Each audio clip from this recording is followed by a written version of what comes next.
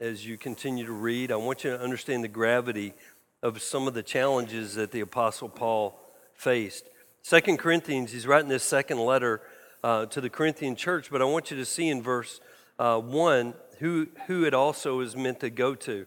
Paul, an apostle of Jesus Christ, and it's by the will of God, and Timothy, our brother, to the church of God, which is at Corinth, with all the saints who are in all Achaia. Now, I just want to mention to you that when it says the church, I think it's important that we understand that he's not sending this letter to the world at large. He's sending this letter to people that are called saints, people that are called holy people that are called the church, that set apart people that have embraced Jesus. They have believed that Jesus came and lived and died and rose again for the redemption of their own sin load, and it creates this family that's a spiritual family called the church. And he says, I want you to send this letter to the whole huge region. Now, I just want to mention here, I'm going to mention it a couple of times. What we've allowed to take place in the church in America is this pretense of perfection, or this pretense of I've arrived, or I'm better than somebody else. And so a lot of people that are not believers in Jesus Christ have this perception, because that has been presented to them very clearly, that those within the church are perfect. They've got their stuff together. And I just want to remind you that 1 Corinthians and 2 Corinthians were written to saints, people that were born again, people that have embraced Jesus, but they were a messed up, struggling, sin-struggling group of people that didn't understand the gravity of sexual sin, and they didn't understand the impact of some of their choices that they were making. So Paul addresses some serious things to this church, but also because he wants this struggle to be spread and understood throughout all the churches in Achaia. So if you're here this morning and you think, I don't have my life together, and I am not somebody that's got everything figured out, then you're safe here, because we are of kindred spirits and struggles. You get what I'm saying? So let's read on. Grace and peace to you from God our Father and the Lord Jesus Christ. Now, grace is not just a greeting, it's that concept of unmerited favor. And peace, some of you walked in here this morning, and I want to remind you that Jesus offers you a peace, not like the kind of peace that you get in this world, but a peace that starts deep in your soul, that works its way out. It's a peace that's not circumstantial, but it's spiritual and it's internal, it's emotional, it's mental. It's something that is a salve, it's a beautiful gift from God. This is what he said, grace and peace from God our Father and the Lord Jesus Christ. Verse 3, blessed, holy, amazing, exalted be the God and Father of our Lord Jesus Christ. He is the Father of mercies, and look at what it says, and the God of all comfort, who comforts us in all of our tribulation, in all of our trouble, that we may be able to comfort those who are in any trouble with the comfort with which we ourselves are comforted by God. For as the sufferings of Christ abound in us, so our consolation also abounds through Christ. There's this exchange, there's this flow of his presence. Now, if we're afflicted, it is for our consolation and salvation, which is effective for enduring the same sufferings which we also suffer. Or if we are comforted, it is for our consolation and salvation. And our hope for you is steadfast, because we know that as you are partakers of the suffering, so also you will partake of the consolation. Now, there's a couple things I just want to mention here real quick, and I want to lay the foundation so you can understand. And Evan, can you come up here? Can you come up, stand up here? All right, Derek, can you make your way up here? Hey, Chad, can I get your help? Thank you, appreciate that. Okay, good job. All right, Ted, why don't you come on up here? Let's see. Sean, you want to help me out? He's looking around like, seriously? Yeah. Sean, you got your cast off? Oh, man, I was hoping you were going to use that against me. Okay, that's all right. That's cool. All right, so Evan, you stand over here next to me, okay? I want you to understand that when it's using this word, and I think it's important that you understand that this word tribulation, this word trouble in the original languages, I want you to see this because this gives some deeper understanding and a deeper perspective. Let me get. All right, so now there you go. You guys keep it up. You guys keep it. No. Just keep it. Now, keep the pressure on. Keep pressing together. Now, this is what I want you to see. Let me read while you guys have that visual image. Go ahead. Do that. No, do that and then hold the pose. Okay? Press in on him, then hold it. Chad, get real close to his face like you were and then hold it. There you go. That's good. Did you have coffee this morning? Okay. All right, good. So let me read what it's talking about comfort here. Comfort in this context in the Greek language is talking about to console, to encourage, to strengthen by consolation, to comfort. To receive comfort of or in a thing. And what it means is this consolation or comfort, it's not given in words, but in the experience of a happier lot or by a happier issue. It's equivalent to the level of refresh or to cheer. So let me say something. Comfort is not sympathy. Comfort is not sympathy. Oh, Evan, I'm so sorry that you're having a difficult time. Did you hear what he said? That's not helping. Most of this church family, what I love about you, you don't want people's sympathy. We've been in most situations and we've walked some life together, and I'm looking you eyeball to eyeball, and you know that I know that you don't want sympathy. I'm not talking about sympathy when I'm talking about comfort.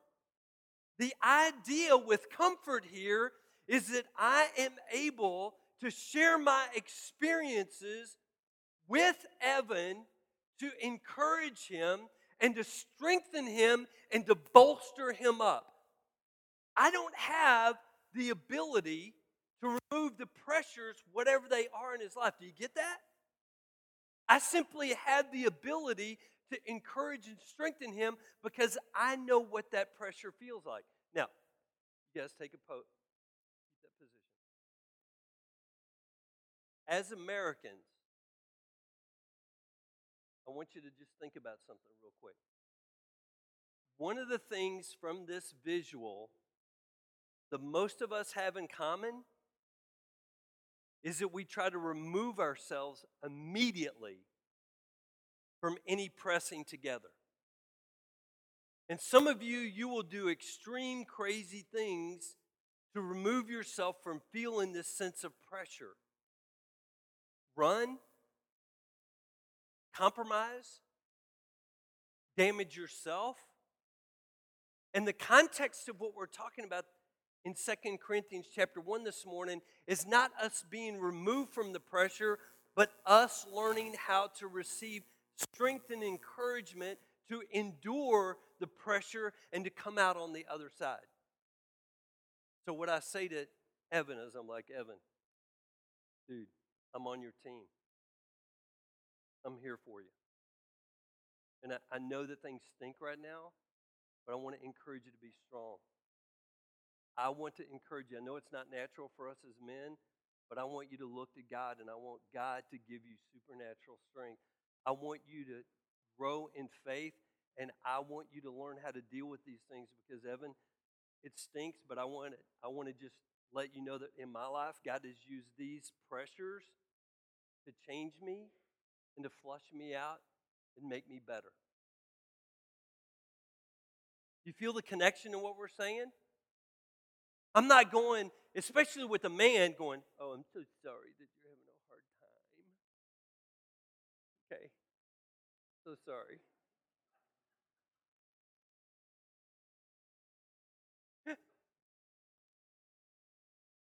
So, there again, what is the church sometimes takes on the role of the world, and so then what are we trying to do? Here, Evan, let me help you. Let me do my best to remove these pressures. That pressure's not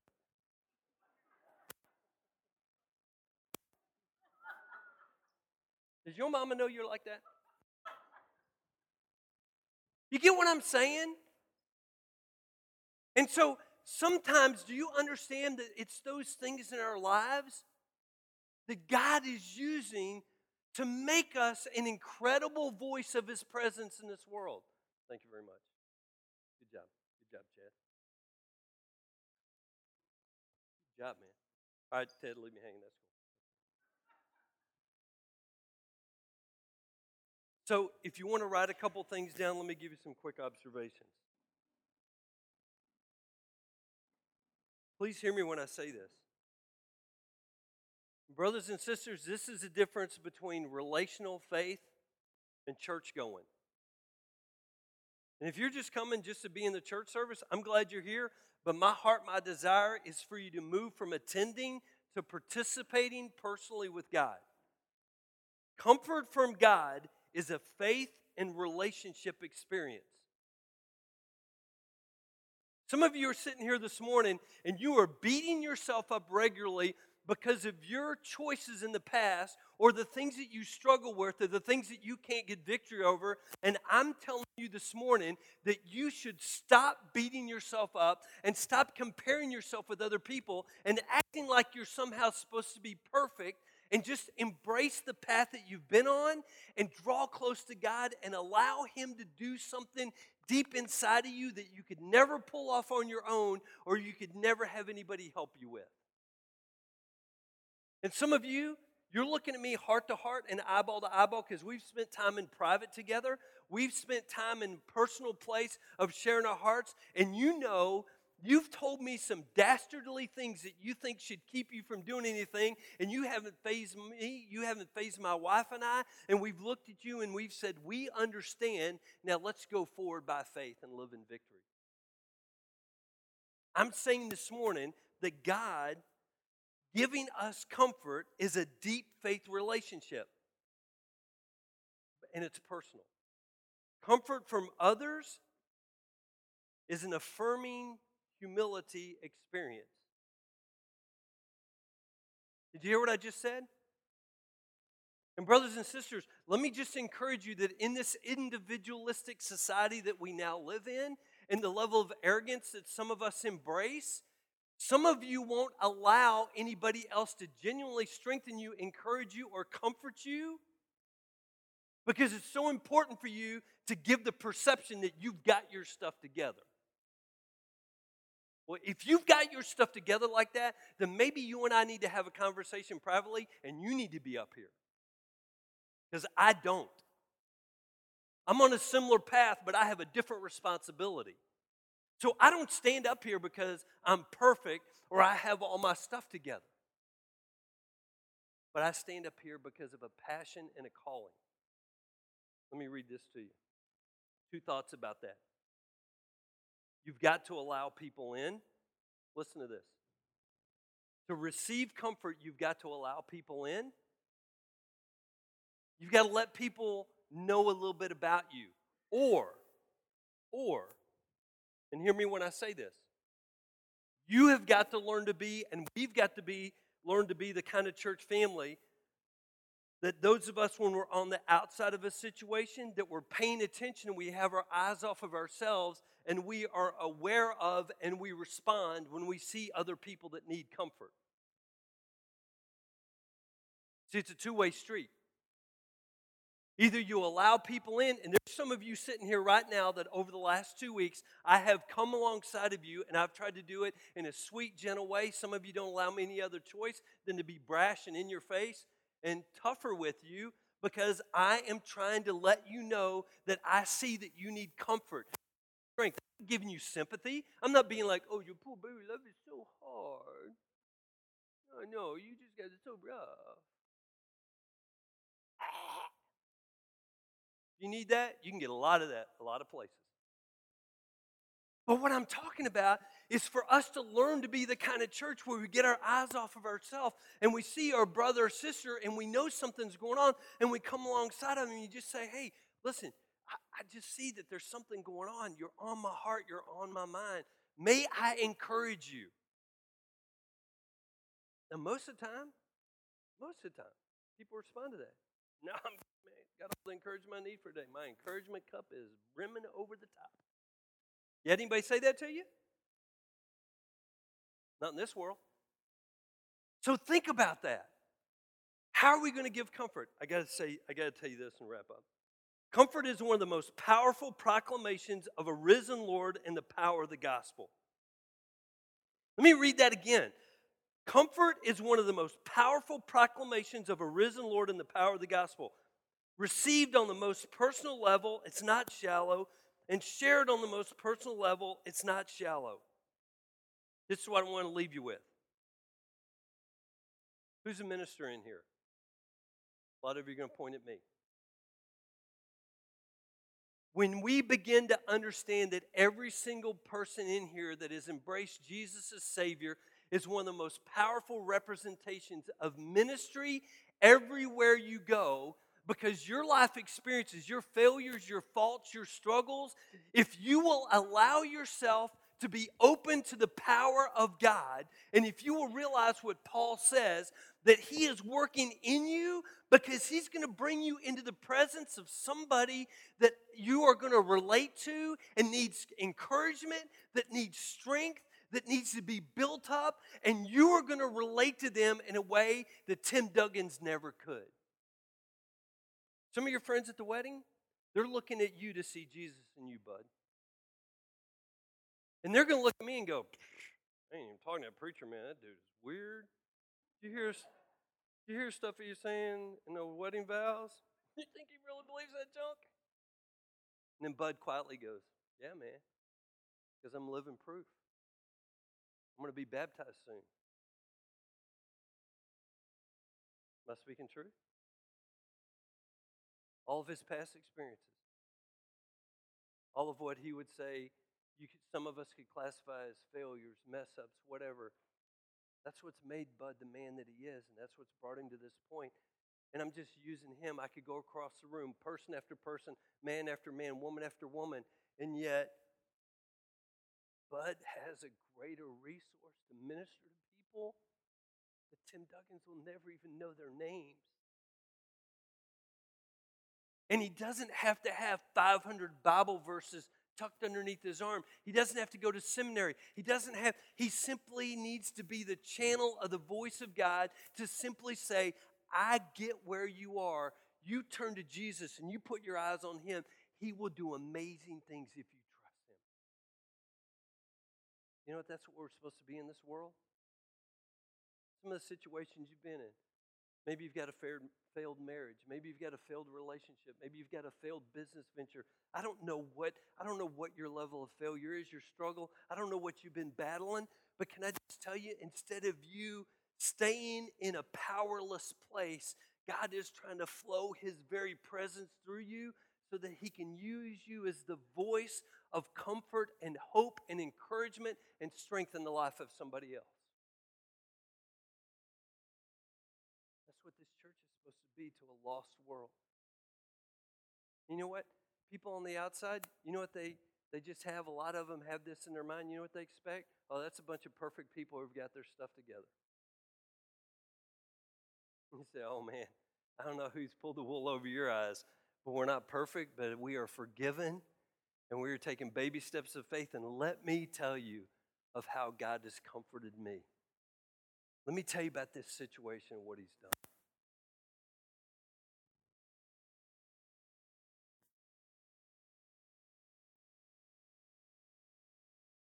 You're a minister. You're a minister. You're a minister. Eyeball to eyeball, person to person. Those of you that I know that you've embraced Jesus as your Savior, but comfort is based on not going to church, but on a genuine relationship with Jesus Christ. As we leave here today, go be his ministers. There's not a one of us in here this morning that are perfect. If we've got our stuff together, it's just because we did better yesterday than we did the day before, and we're learning. To God be the glory for that. He gets the praise. You know, there's a world, Anxiety levels, depression levels, suicide levels are off the charts, brothers and sisters. Who's going to give them the comfort of Jesus Christ and the reality of his presence?